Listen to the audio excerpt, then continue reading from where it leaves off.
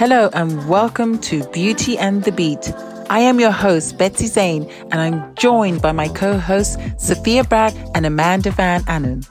At Beauty and the Beat, we aim to inspire you by talking honestly and openly from matters of the heart to makeup or breakups, health and wealth, nutrition or maybe your ambitions, fashion or fashion faux pas.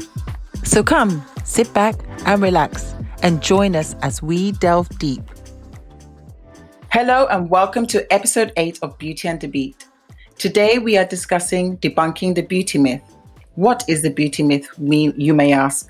They say that beauty is a strong currency. Join us and find out. My name is Betsy and I'm joined by my wonderful co-hosts, Amanda and Sophia.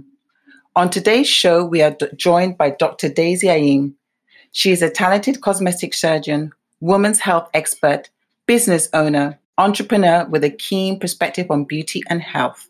Dr. Ayim is double fellowship trained cosmetic surgery in facial, plastic, and general body cosmetic surgery, and also an obstetrician and gynecologist. She is board certified with her practice is based in Houston, Texas. She owns her solo private practice over 10 years and has an in-depth knowledge of women's health, wellness, and beauty from pre-adolescence onward. She is a dynamic woman, trailblazer, and well-respected surgeon. Dr. Ayim has mentored many physicians into private practice, college students seeking medicine, women in business, and motivated to many young girls and women. She wears so many hats, and her greatest hope is to inspire others to become their best self. Welcome to the show. It's a great pleasure to have you here with us. You have an impressive resume. And I would love you to tell us, all about it, how you came to where you are now. Well, thank you, ladies, for inviting me into your show. Amanda, Betsy, Sophia, it's really a pleasure to be part of this fun podcast. The history of me being where I am, being an African immigrant in the U.S. of Cameroonian descent, you come with that fighting spirit. You come to succeed because this is the land of opportunity. So along the way, just pursue educational higher goals and then staying steadfast on the vision that I had for myself. And just like that, here I am in a nutshell. Oh, wonderful. Wonderful. So, and tell us, so along your journey, did you feel that you faced any barriers? How was your journey like? Getting into cosmetic surgery? Yeah.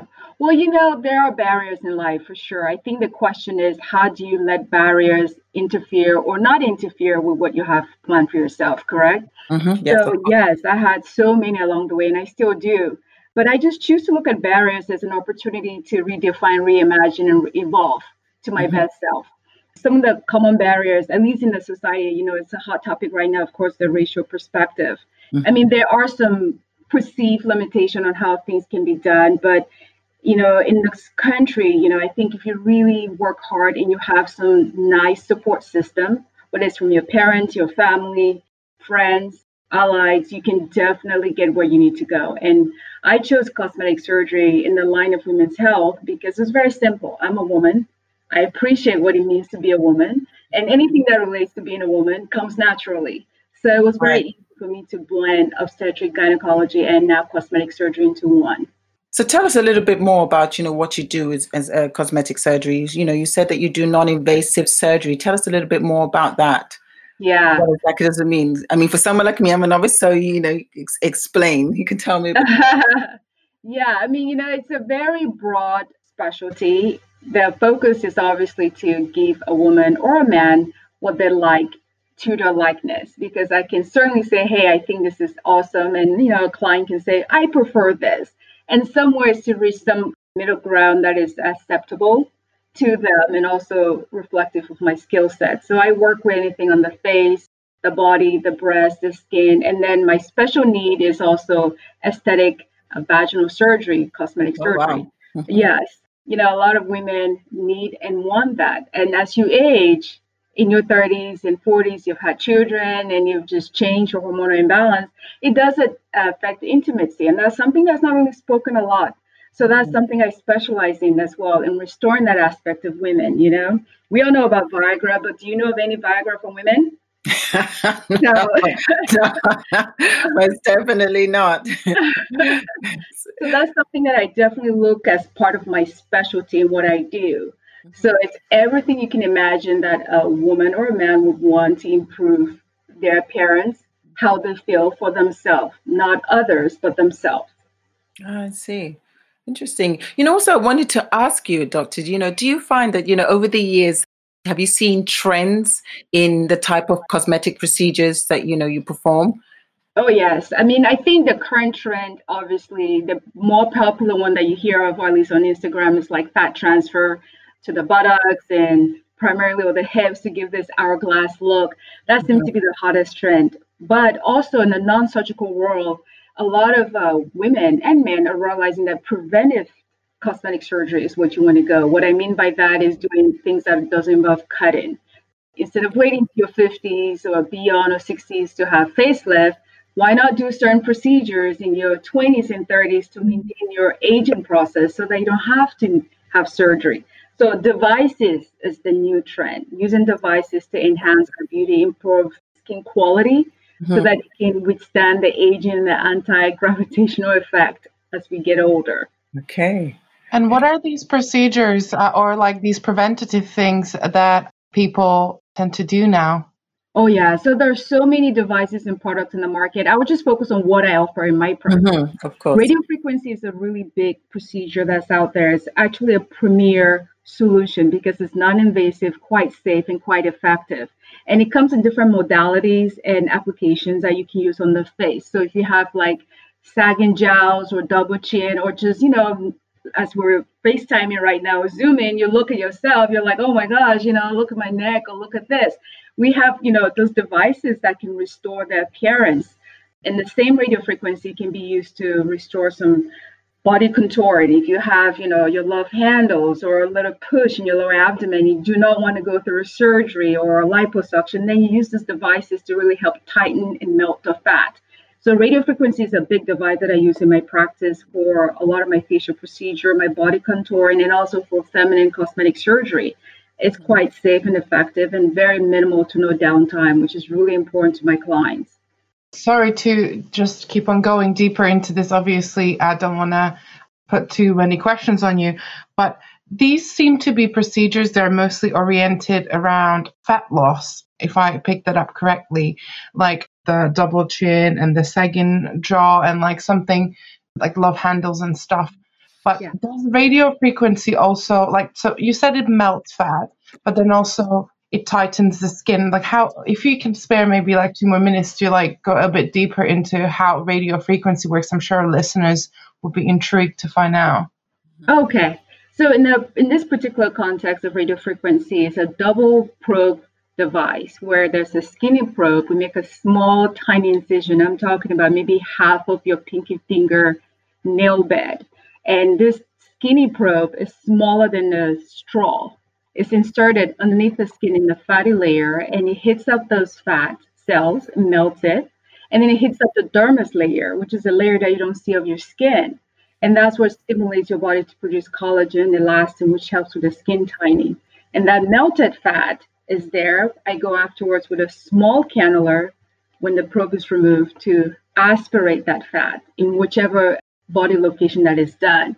So the device is heat shock proof and temperature controlled so that you cannot overheat the body and cause damage. So the probe that's inside is monitoring the internal body temperature. On the surface of the skin, there's a plate that picks up the temperature on the skin itself and monitors it. So we're monitoring the temperature internally and externally to make sure that it's entirely safe. And all of this is done while awake. So, it's easy to communicate with the clients and say, how are you feeling? How's it going? And they tell you, and so it's very comfortable. Okay. So interesting. Absolutely amazing what you do or what you can do even these days with all the new technology. I mean, that's the good thing about medicine and innovation. It's constantly evolving and it's constantly changing based on prior devices and what has worked, what hasn't worked, and how it can be improved. So, but right now, we say InMode has the leading edge on what is superior in the market. So how does a specialist like you, Daisy, Like, how do you deal with, like, when there's like newer things on the market? Like, do you instantly feel like you want to learn about the newest technologies, or like when they invent new things, how does that bind into like what you do? Like, do you always want to get the newest technology? Not necessarily. There's always going to be innovation and new toys that are in the market. The first thing I do is I ask myself, is it effective?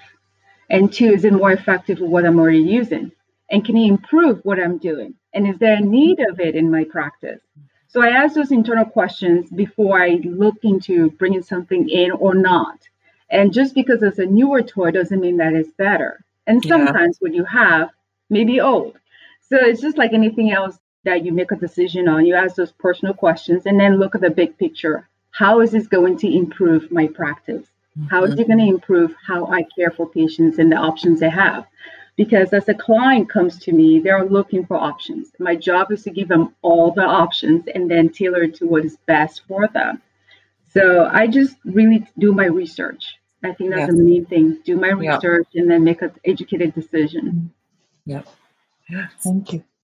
So, Dr. Daisy, I see you've mentioned a lot about radio frequency. We talked a lot about that. We talked about fat redistributing fat around the body. Yeah. And we also talked about the various modalities you use. And you talked about a company called InMode. So InMode, I've read a bit about InMode, and they do a lot of radio frequency stuff. So they do the one you talked about, which is like, if I'm right, it's the face tight and the body tight. You just Correct. talked about. And I know they've got Morpheus, they've got Forma, they've got Lumica, I believe, Lumica. Yeah. They've got quite a lot, and they're all based usually around radio frequency. Correct. So from what I can gather from what you've said, there are two things to prevent anti-aging: tightening the skin to help maintain it. I mean, the fat part, it depends on if you feel like you want to get rid of your fat. You don't have to, but if you feel that will help. But also, I wanted to segue into the field of regenerative medicine and how important fat is because of the cells in the fat. Mm-hmm. And, because I know people take fat from, let's say, their stomach and put in their face, and how this helps rejuvenate and give it that youthful look. Correct. And the importance of fat and the stem cells. And so, talking about all that, what would you say beauty is to you? Oh, wow. That's a very good question. Beauty to me is a very simple definition. It's how you feel. It's not what I think. It's not what someone thinks. It's not what society perceive or put out there. It's how you feel. A woman can be very beautiful sitting at home, working in her backyard, her barefoot, in her garden, and she feels beautiful, right? Mm-hmm, mm-hmm. Someone passing by looking at her say, oh my gosh, she looks like a mess. So it's a feeling, and that's how I define beauty. And that feeling is a self-validation that comes with positive affirmation of self, confidence of self, and success within self. And that's a very individualized definition of success. Because what I consider successful may not be successful to another woman or another person. So it's a very internalized feeling. Okay, my next question for you is, from everything you've discussed and we've discussed, and from what we see in the magazines and everything so far, would I be correct to assume that most of plastic surgery, the aim, apart from changing one's body, is to try and look younger? Because when I think about it, most of, especially the anti-aging procedures are huge. There's obviously things like the boob jobs, the nose jobs. Mm-hmm. Would you say the vast majority is anti-aging to try and look younger? Because, in the world, we're obsessed with age, and we have this psychological relationship to age, and the fact that, we feel that once we've reached a certain threshold in our aging, it's all the way down from there on. I mean, if you explain it like that, I could certainly agree with that. I think the vast majority is to maintain youthful appearance, okay? And that youthful appearance is not so much of an age. How many women have you seen walk around and they say, oh my gosh, I'm 55. And you're like, no way. She looks 30, right? Yeah. So the obsession is to appear youthful, and that can be very tricky slope there, right? Because youthfulness doesn't necessarily mean young age.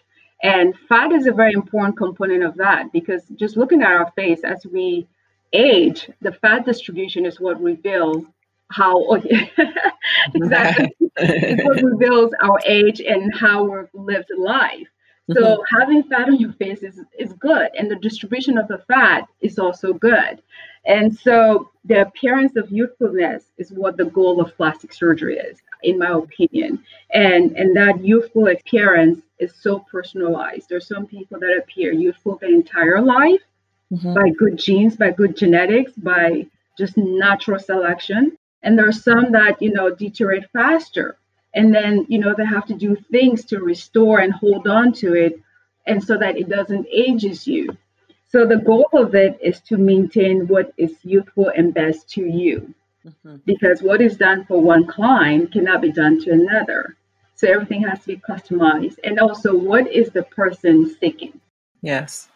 But Dr. Daisy, when we talk about youthful, so what is useful? Because there we can segue into things like injectables. Right. I see a lot of people doing injectables, like Botox and stuff. Yeah, it works. It stops wrinkles and stuff. But then I also see the filler. Yeah. People put so much filler in their face. Yeah. Yes, the skin is smooth, but you don't recognize them. They look like someone else. So is that youthful? That is not youthful. That is definitely an outlier. The intent of fillers and Botox is to maintain, in my opinion, a sort of normalcy of your appearance. When you start going outside that threshold to be creative or for whatever reason is, obviously it takes away from your natural self-appearance. That is a completely different topic. It could be they just like it, I mean, I may not agree that it looks good, in my opinion, but if she's happy or he is happy with it, who am I to judge, right? This is ultimately a personal happiness and journey that you're on. However, in my practice, I try to really maintain that fine balance. I mean, I have had instances where I tell patients, no, I will not do that. Because in some ways, you're a reflection of who I am. Yes, exactly. That's very true. And Daisy, can I ask you a personal question? I wanted to know, do you lead by example? Do I lead by example? I lead by example, absolutely. So prior to cosmetic surgery, every client of mine would tell you that the one thing I push in my practice and definitely make sure they have a fair balance is nutrition and exercise. My discussion with every client is those two things is not a substitution for plastic surgery. Right. So if you have a great lifestyle where you're eating healthy, avoiding your sugars, your fatty foods, and all those indulgences in life, and you're working out, you will maintain a lot of your youthful appearance. And then, of course, there's genetics. So that's a very personal question you asked me, and I'll give you a very personal answer. I work out pretty much most days of the week. And that's just something I've been doing since I was 15. It's like brushing teeth. I have to do it every day because it's just part of my life. Yeah. And I'm very cautious about what I eat. I sparingly eat out. I cook most of the time. Again, it's a personality thing. So have I used any of my products? I have not had Botox or fillers yet, but believe me, if I feel that when I look in the mirror, I need something, I will be the first one to do it. Yeah, I mean, I can say you look absolutely beautiful. I mean, you're youthful, the skin is glowing. So, yes. Thank you. Dr. Daisy, I think one of the things we should talk about is, this dysmorphia that people start to face because of images thrown on through magazines, through social media, and through all these things, where I'm even seeing perfectly beautiful, really young girls of about 16 just getting stuff done that, doesn't even make them look younger. It makes them look older and doesn't really go with their aesthetics. Yes. You think about that? I think that really is a judgment call on whoever is providing those procedures to those type of client. There's some moral ethics that you have to have as you're the operator of this machine, right? I have my limitations of what I would or would not do in my practice. I am not shy to express that to someone seeking certain procedure. I mean, If I have a 15-year-old that comes and tells me, doctor, I might want to have a breast augmentation, liposuction, fat transfer to my butt, or whatever the case is, I mean, we need to talk. Because at 15, I don't think that should really be your priority. Right. We need to talk about where are you trying to go with life? What are your career ambitions? Is it college? Is it trade school? What are you trying to do with life? Those physical attributes can be addressed a little bit later down the road. So I think that's when the psychology of this comes in play, talking to a client to understand what is the motivation and why you want to do this, and really getting down to it, because it's not going to solve the issue. If it's psychological, it's not going to solve it. Would you say that that's where a lot of young people that really strive to look like their idols on Instagram and reality TV, would you think that's where they go wrong? They get into the hands of a doctor that possibly doesn't discuss these mental things with them, and they're just driven by money? I mean, the doctors. Would you think that's where the whole society thing goes wrong? Because we see so many of these surgeries being shown on Instagram that people just becoming to look like Ken and Barbie dolls, like everybody's the same. Yeah, I mean, there's a general responsibility on so many levels, right? First, it starts at home. Who are the caregiver or the caretaker of these young kids? Who are the parents? What type of morals, what type of discussion you're having with them? Then it goes into the doctor's office. What type of discussion are you having with these young kids that want to look like something that's not real? And yes, then the third level is this celebrities or idols that push a certain image at a certain age and make it seem very normal and very cool and a very necessary tool to be whatever you're trying to be. So there are different layers of pressure and misinformation that can really skew a young one to perceive this industry as something that I can do just easily. And, so everyone takes fault at this. Everyone should take fault at this and to really do a good job to guide these young kids and hopefully steer them in the right direction. I mean, Instagram is the best and the worst of cosmetic surgery. Mm-hmm. It brings out the best because it definitely promotes what we do. It's a great way to meet clients and communicate and grow the business and the ideology of it. But it's also worse because if you've not truly formed yourself and grounded in who you are, you can be swayed into something based on an image on your phone, which is not real life. Real life is once you put down the phone, how do you take care of yourself? What are your financial situation? What is your health situation? What is your support system? Those things are more important and valuable.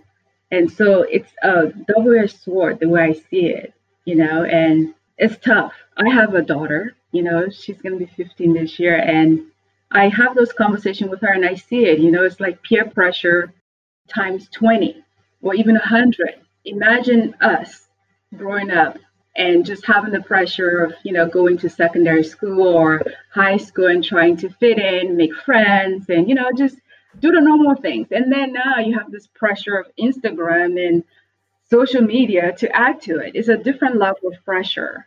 And it's very tough to raise young girls, I would say boys too, but young girls especially, to really appreciate what I said initially when I started about what is the definition of beauty, is how you feel. Yeah. Well, who's impacting your feeling?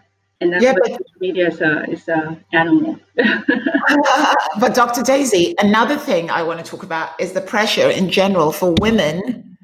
Just like there's a lot of pressure on women to look younger, to be attractive, to be so-called sexy, right, or have a butt like Kim Kardashian and boobs like whatever. And I feel a lot of women feel pressured because they're being judged by their aesthetics. And this goes even for very famous women. We've seen situations of actresses like Renee Zellweger, who came back with a totally different look from the way she looked before. Right. And first, we couldn't even recognize her, but it's all settled now and we can. But, what can be done I don't want to say what can be done, but how does a young woman resist this type of pressure? And I know a lot of it has to do with mental health, but the pressure is being thrown at you every day because even in the magazines, when they write someone's name, they'll say, XYZ 23. Correct. So 55. I never understood what the age has to do with anything. Can't they just tell us their name? Mm-hmm. Yeah, that is a very tough one. It's a pressure that's very real. And I don't think it will ever go away.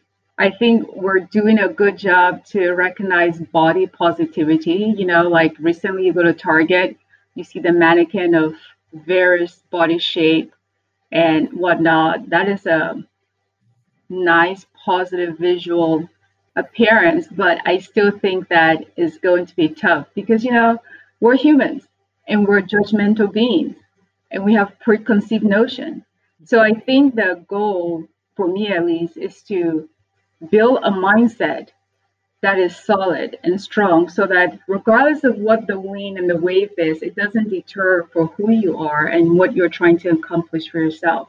And I think that's the only way to really withstand all this perception, because the definition of beauty changes with generation, changes with culture, changes with different continent. But the one thing that is constant is your mindset. So if you have a good, solid mindset, it doesn't matter if you are in South Africa or Ghana or France or Sweden or USA or Colombia, you are okay because your mindset hasn't changed. The society and the depiction of what is considered beautiful changes, but it doesn't affect you because of how you have internally wired yourself. And that's what I really fall back to. So, Dr. Daisy, another thing I want to talk about is the intimate stuff you do. Yeah. So I know you do a lot of I know you do a lot of intimate, if I say vaginal stuff, rejuvenation. Correct. And so I know that includes labiaplasty, which means like reducing the labia or putting fat in the labia to make it plumper and youthful. Correct. Or tightening it with various radio frequency devices, including there's one where you actually put it in a probe. Correct. What's it called, that one? That's the Votiva device. Votiva, because I see you advertise it where you put it in so it tightens it all. And do you think we're going a bit too far? Because when I think about this, we're also beginning now to also worry about the aesthetics of our nanas. So no, I don't think we're going too far, to be honest with you. In fact, I don't think we've even gone far enough. Oh, really? Oh, yeah, really? Goodness, please enlighten us. Well, let me tell you why. Because women's sexuality has not been embraced or discussed to the full effect of how it should be. Men's sexuality is something that's understood, it's out there. We even succumb to it that, oh, he's just a man, he needs to have his needs met or whatnot. But women are on the receiving end of that in the context of this discussion, okay? So no, women's sexuality and intimacy is not discussed enough and it's not out there enough to really validate the concerns that I have. I have privy info as a obstetrician and gynecologist. I practiced for over 10 years and I've delivered thousands and thousands of babies. And there are issues that come with childbirth. The anatomy changes, the hormonal imbalance do occur. Yeah. And as time passes on, sex is not the same for some women. Some women are fortunate at 70 is just like they were 25. Well, you know what? That's not most women. So yes, it does affect the relationship, the dynamic in the marriage and whatnot. And so I think it's something that needs to be spoken more. And I am so glad that there's solutions in the market to really assist women with this. And this is not something that you call your girlfriends and say, oh, by the way, when I have sex with my husband, it's just dry. I'm just uncomfortable. I feel like I can't, I don't enjoy orgasm. It's tough. Those are not cocktail conversations. I mean, you and I know that there's this whole myth. You discuss about your sexual marital life, you're inviting visitors. Yes. So, yes. So there's this silence in that sexual health. So I feel that the more devices, the more solutions that we have out there, the better we are. We're speaking of things that are not spoken of. I counsel women privately when they tell me, oh, I have not had sex with my husband in 3 or 4 years, or I've not, I don't enjoy it. I don't get orgasm at all, So these things are real. It's not made up. I know they promote us women as a sexual being on the billboard, on social media, everything, but that sexuality is an image promotion. Mm-hmm. Then there's that physical, the actual act of it that is not even promoted or discussed, and it's a real deal. It's a real issue. So vaginal tightening, vaginal narrowing, there's a space for it. A woman that's delivered 3 or 4 babies, or even one that was 9 pounds or 6 pounds, or she tore and healed, and the scarring caused the vaginal introitus to change and be sensitive, it's a necessary procedure. Or for a woman that has aged and has decreased estrogen, and the tissue is not as plump and soft and responsive, something like a stem cell, like we spoke in earlier, regenerative medicine is very helpful to restore that. And there's a place for it. Or the woman that's had, unfortunately, female genital mutilation, which is being done by a lot of countries all over the world, they don't have the ability to enjoy intimacy. There's a place for that. And then the woman that has labiaplasty, she may not feel comfortable in her swimsuit because she looks full down there. Again, she cannot post that picture on Instagram because it doesn't look best. She may need a labiaplasty to improve the appearance of it. So I really do think that it's not spoken enough, and it's something that I definitely want to shout on the mountaintop, the importance of it. Because, again, you've heard of Viagra. Have you heard of a female equivalent? Everyone knew of Viagra. And I remember when it came out, I thought to myself, well, who were they having sex with? I mean, we're fixing them, but what about her? When you were talking about, the ladies that have had some mutation done. The female genital mutation, yes. I was always curious to know, one question is, if they decide to do like some cosmetic surgery on it, is there any chance that they can regain the feeling? Because obviously it's a lot of nerve endings, and if they mutated it so badly that it cannot be restored, but is there a chance to get the feeling back for these women? Yeah, so FGM, which is female genital mutilation, there are different categories of it and different types, which depicts the severity of it. So it all depends on which one she had. Mm-hmm. If she had, so there's type 1 to 4. So if she had like a type 1, there's hope because there's still some anatomy that's left that can be tweaked or enhanced or helped. Mm-hmm. But if a woman has had like a type 4, which means everything is taken up and just the whole is there's not much you can do because everything is off. The thing about the clitoris, which is the sexual pleasure of a human anatomy, is that sometimes the base of it, the part that's not visible, if you touch, they could feel something, but again, that's such a rich. So it all depends the severity of what was done to them and what can be done to improve it. And I see quite a good number of patients here in my practice that have had this procedure done. I've delivered some that have had this procedure, and I received some now as cosmetic clients. And, it's a very saddened reality. Yeah, it's a very touchy subject as well, because it's still, even in the center, I feel this is something that keeps happening, and there's no way to stop it because of the cultural and the religious background of it. Yeah, it is. And that's why I feel very passionate when I say that women's sexuality or the talking of intimacy is not done enough. Is because, I have this experience as an expert, as a women's health expert, women that have spoken to me and confided to me and revealed some of the most intimate things. If you cannot discuss with your gynecologist what's going on in your bedroom, I'm not sure who you'll be talking to. So you can imagine those appointments can be very in-depth. So therefore, this whole big, what appears to be a push for it, is not enough because this has been going on for centuries. Yeah. I often do believe that for women, it is, well, no offense to male gynecologists, but I think it's almost more comfortable to go see a female gynecologist because she can understand you better because she has the same device as you, same organ as you. But yeah, no offense to male ones either. But it's like, I feel just like you touched, Daisy, like women's sexuality and intimacy and things like this are almost shunned sometimes because we live in this testosterone driven world. It's okay to talk about their intimacy and their sexuality, and it's almost forgotten when it comes to women. Therefore, I really love TV shows like Sex and the City when it was like just spun out there, and then everybody started feeling a little bit more free to speak about sex and to say what they like and what they enjoy, and so on. I find that was so liberating.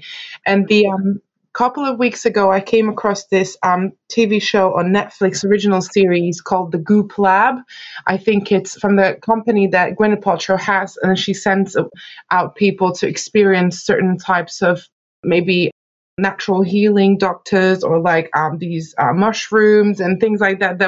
This is all kind of like supervised under like doctor supervision. And there was a lady, I do not remember her name. She actually educates women about how to orgasm, because believe it or not, a lot of women have trouble reaching an orgasm. And because this topic about sexuality is always kind of like frowned upon and like, oh, women, you're a lady, you shouldn't speak like that. So like, who am I going to ask for an opinion? And therefore, I think it's brilliant what you do, Daisy, that you have these discussions with your clients. And I feel for me personally, it's almost more comfortable to have a female gynecologist because obviously it's a woman. So she understands more about how I feel. It's not about the anatomy of things, but how I could feel because she's a woman, and women can relate to women. I mean, you're definitely not in the minority with that perception. There's just a natural push now for women to want a woman in that realm. And I just by default, gynecology was a male-dominated field just because back then they were the one allowed to go to school, to go to medical school and pursue this. And I would say probably in the 90s or so, we've seen a shift in the specialty going more female-oriented than male. You know, ultimately being a great physician is one, to have the ability to empathize. And that empathy has nothing to do with whether you're male or female. It's just being a human. So if you have a great amount of empathy, you can execute your job in such a way that any client can feel as if you connect with what they're trying to express. And there's just that natural perception that in that realm, a female is probably a preferred one, but that female also has to have empathy. Yes. Because, you know, if she doesn't have that connection, it's also a problem, right? Because then it's even more disappointing because you just knew she was going to be it. Yeah. So it's a real thing. And the more we talk about it, the better it is. And I just feel I feel good when I see, not to bring social media, but when women are promoting sexuality and owning up to their sexual power. Yeah. And recognizing the power that comes with it and demanding equal satisfaction in the bedroom. Because in the 50s, a woman's role in many ways was a sum up to, my husband goes to work, I stay home and I raise the kid and I make him happy and I make the family happy. There's nothing wrong with that. But were you making yourself happy is what I want to know. Yeah. True. Were you owning up to your sexual powerness at that time? And that's a question I didn't live then, so I can't tell you. But my guess is probably not, because that same woman in the now generation, she may still stay at home and raise those two kids. But when the husband comes home, she's like, hey, I want this too. And she expects this too, you know, or maybe she doesn't. She might say, hey, I don't want this because I'm tired. Who knows? Yeah. So, but I think it's a very valid thing, something like Sex and the City that came out and liberated women to feel very free to own that conversation and recognize that it's just as healthy as discussing, you know, does my cheekbone looks high today, or my blood pressure good? It's healthy. It's a healthy conversation, and there's nothing shameful about it. I do feel like we are owed some kind of season like Sex and the City, but with all the online dating and things like that, like we talked about in our previous podcast. I just feel like we're owed like a new series, because obviously that's like from the late 90s. Well, it started in 1999 and the very early 2000s. So like things might have even shifted from there. So I really, really would hope that one of the, like a Netflix or HBO or one of the production companies would like just pick up on this and create another amazing series. I think they would do really well. Oh yeah, I mean, you do have all these reality shows that I do not watch, but they seem to promote women in some light, being very free with their sexual presence, So I think it's there in a way. But in the realm of what I do as a cosmetic surgeon, I love it. I think it's a great thing. I love the fact that we may come in my office and say, hey, Dr. Aim, I want to enjoy sex again. I want to enjoy my husband again. I like it and I don't feel anything. I just feel like I am a passive player. And you shouldn't be a passive player in your happiness, But when you look at Instagram, the portrait is this woman is a fanciful woman. She has a husband, the kids, and this and that, and life is great.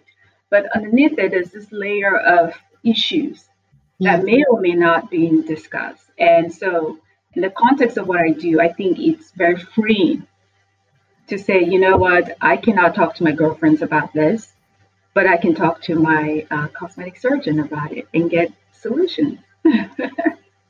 That's brilliant. I mean, absolutely. I would love to, if I was getting any kind of cosmetic surgery done, I would love to be presented with a woman of your caliber and someone who's so empathetic like you. That's so lovely to hear, because it's a nightmare sometimes to find someone that will listen to you and will offer a solution to the problems that you have. Yeah.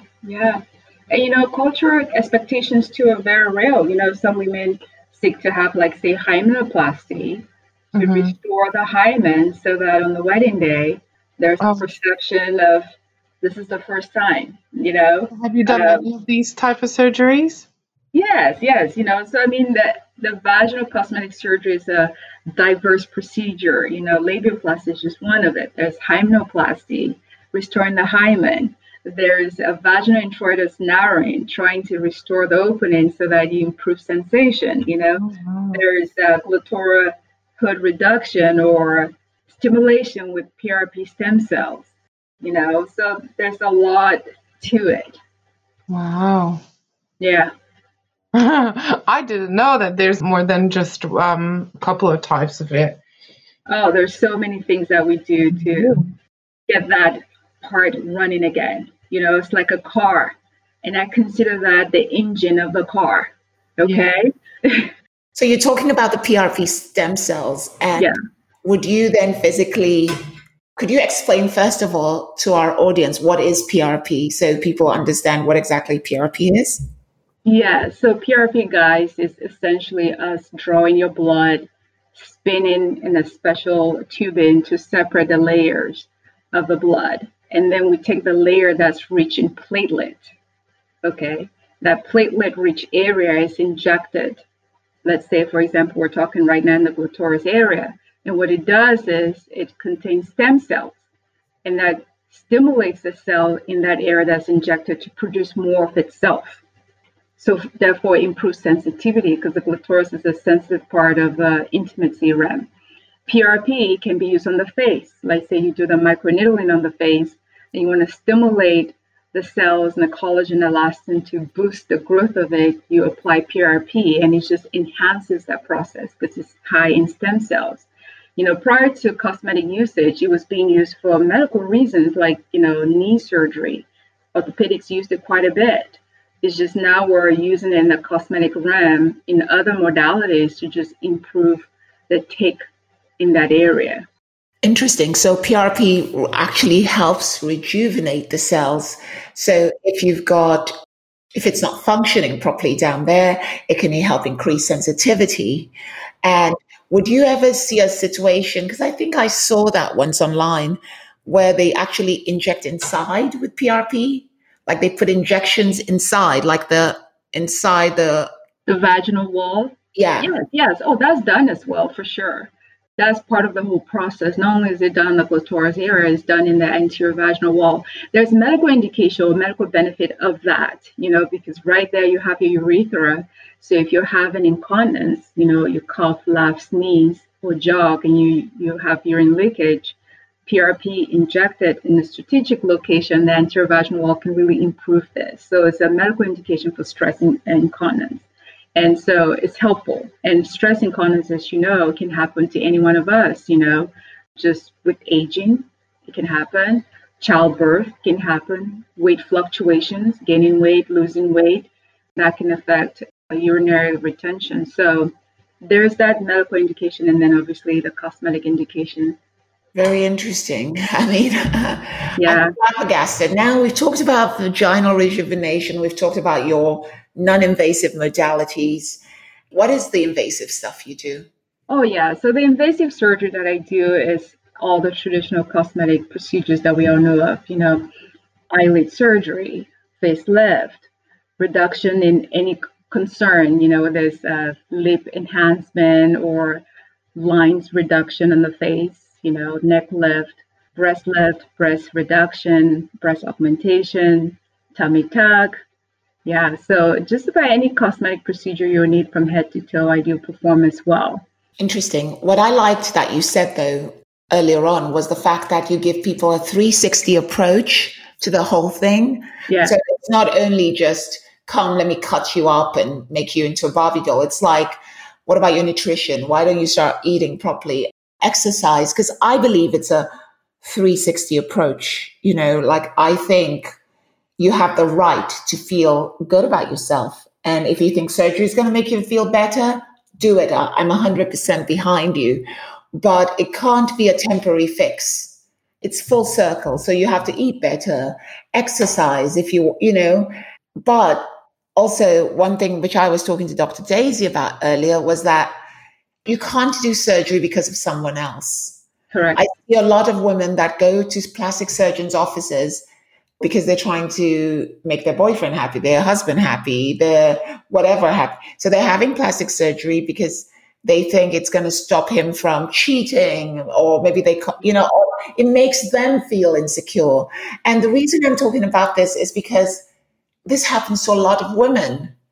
Yeah. Because, as we grow older, there's a lot of cheating going on, unfortunately, with younger women. Yes. And a lot of women it totally destroys them.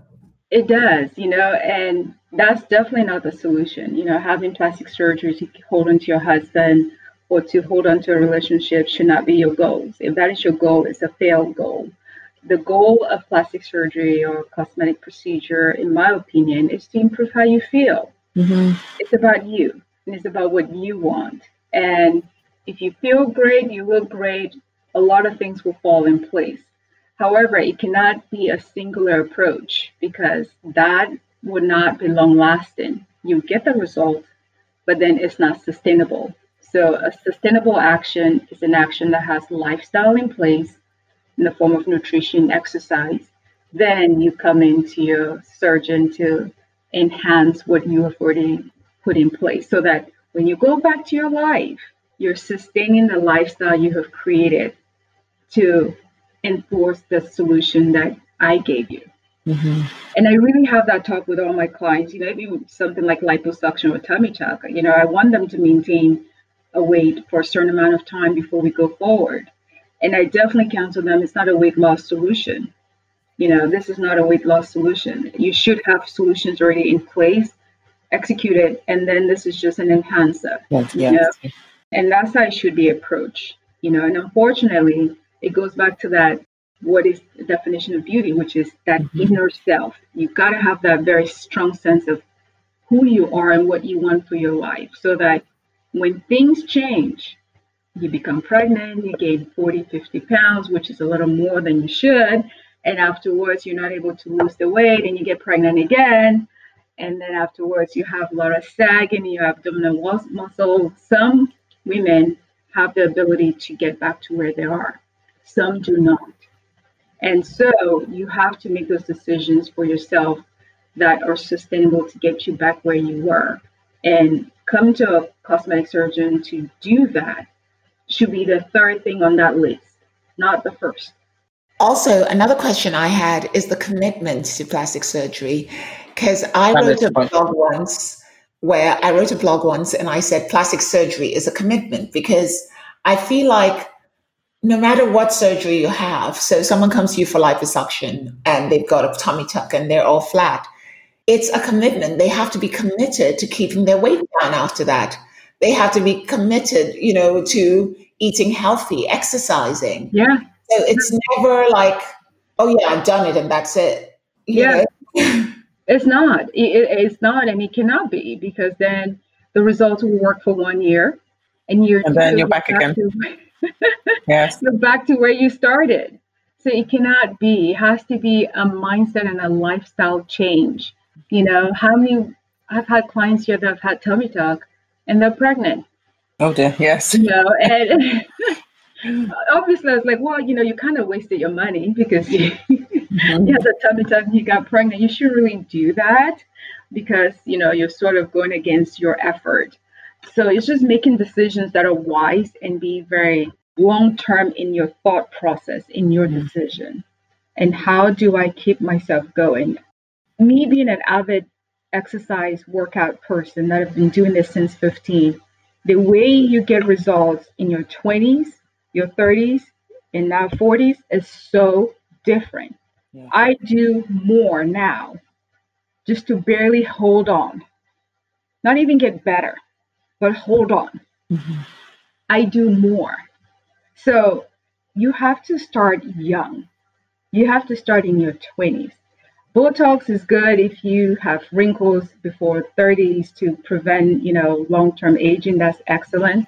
But in that same breath, having a good exercise program would be your savior in your 40s and 50s and 60s, because the things just don't work the same.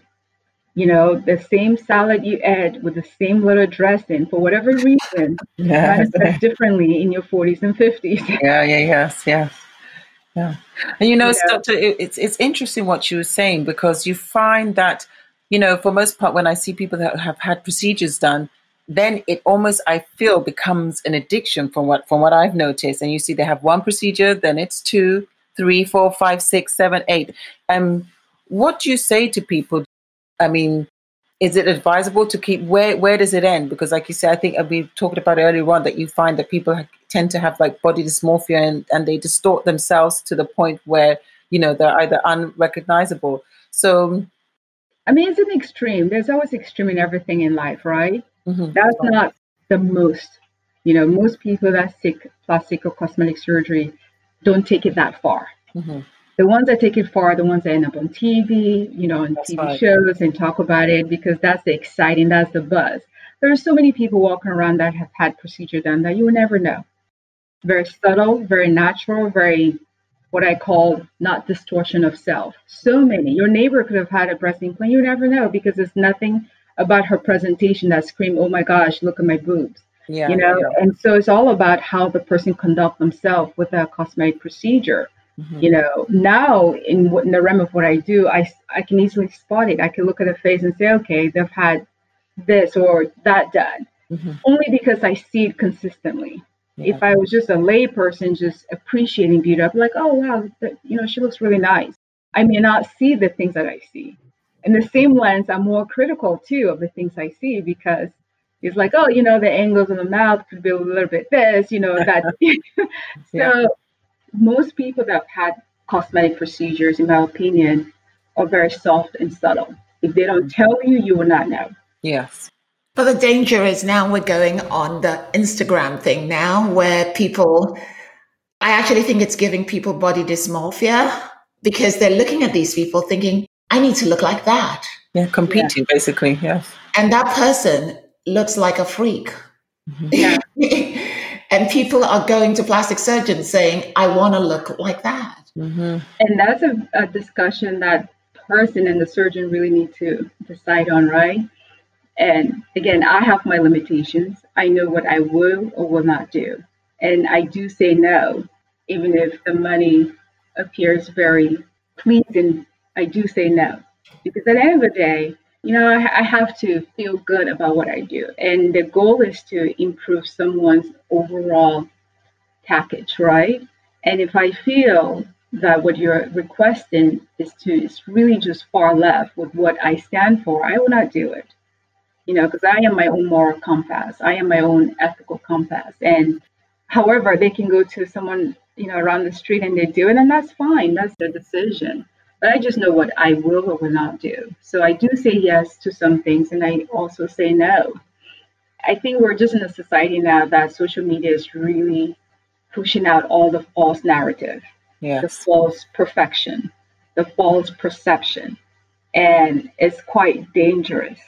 And for the younger generation, it's even more so. It's like, just have a regular life. You don't go to school.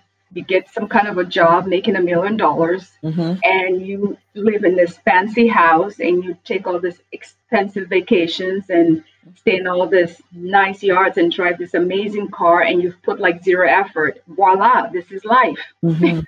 Yes. But meanwhile, there's a whole legwork to get there, And me as a physician, I'm not doing those things on Instagram. Am I able to show that life?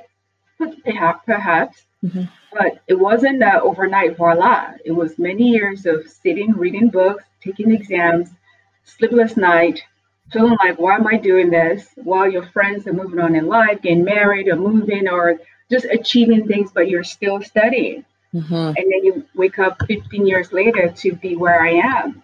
So it's a very dangerous thing that social media is doing, I feel, to the younger generation. And I'm not sure how that can be fixed. And ultimately it starts at home and how you raise your kids and how you try to deflect that. And I say that as a parent, I have a teenager and she doesn't have a social media account. That's not to say she doesn't know social media. Believe me, I'm sure when she goes to school, she and her friends are there because they all have it. Yes. But some things that I do at home is to try to deflect that pressure, that perception of this is what you need to be, this is what you need to have. There's a lot of good with it too also. I have seen, people doing good with it. So it's a balance. I totally agree with you about that, in regard to it being a choice. But before Betsy rounds up, I want us to go through 20s, 30s, 40s, 50s, 60s, and just give us what you'd advise someone in their 20s to do, what procedures they should be looking at, someone in their 30s, someone in their 40s, 50s, 60s. Okay. So in your 20s, I think that's your foundation of who you're going to become. So the things you want to do is work out, exercise, eat healthy, avoid alcohol, avoid smoking, avoid all those things in life that are considered fanciful, right? That should be your year of foundation in planting yourself so that in your 30s, you see the benefit of it. And during your 30s, Botox, fillers, those things come in place, fat distribution start coming into place.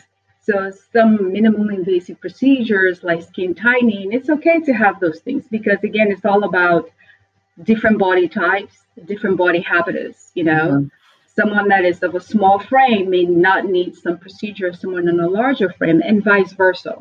So your 30s, again, you want to continue those foundations, those building blocks, exercising, eating healthy, maybe having your small procedures, your fillers, your Botox, maybe having lipo, depending on how your fat distribution is.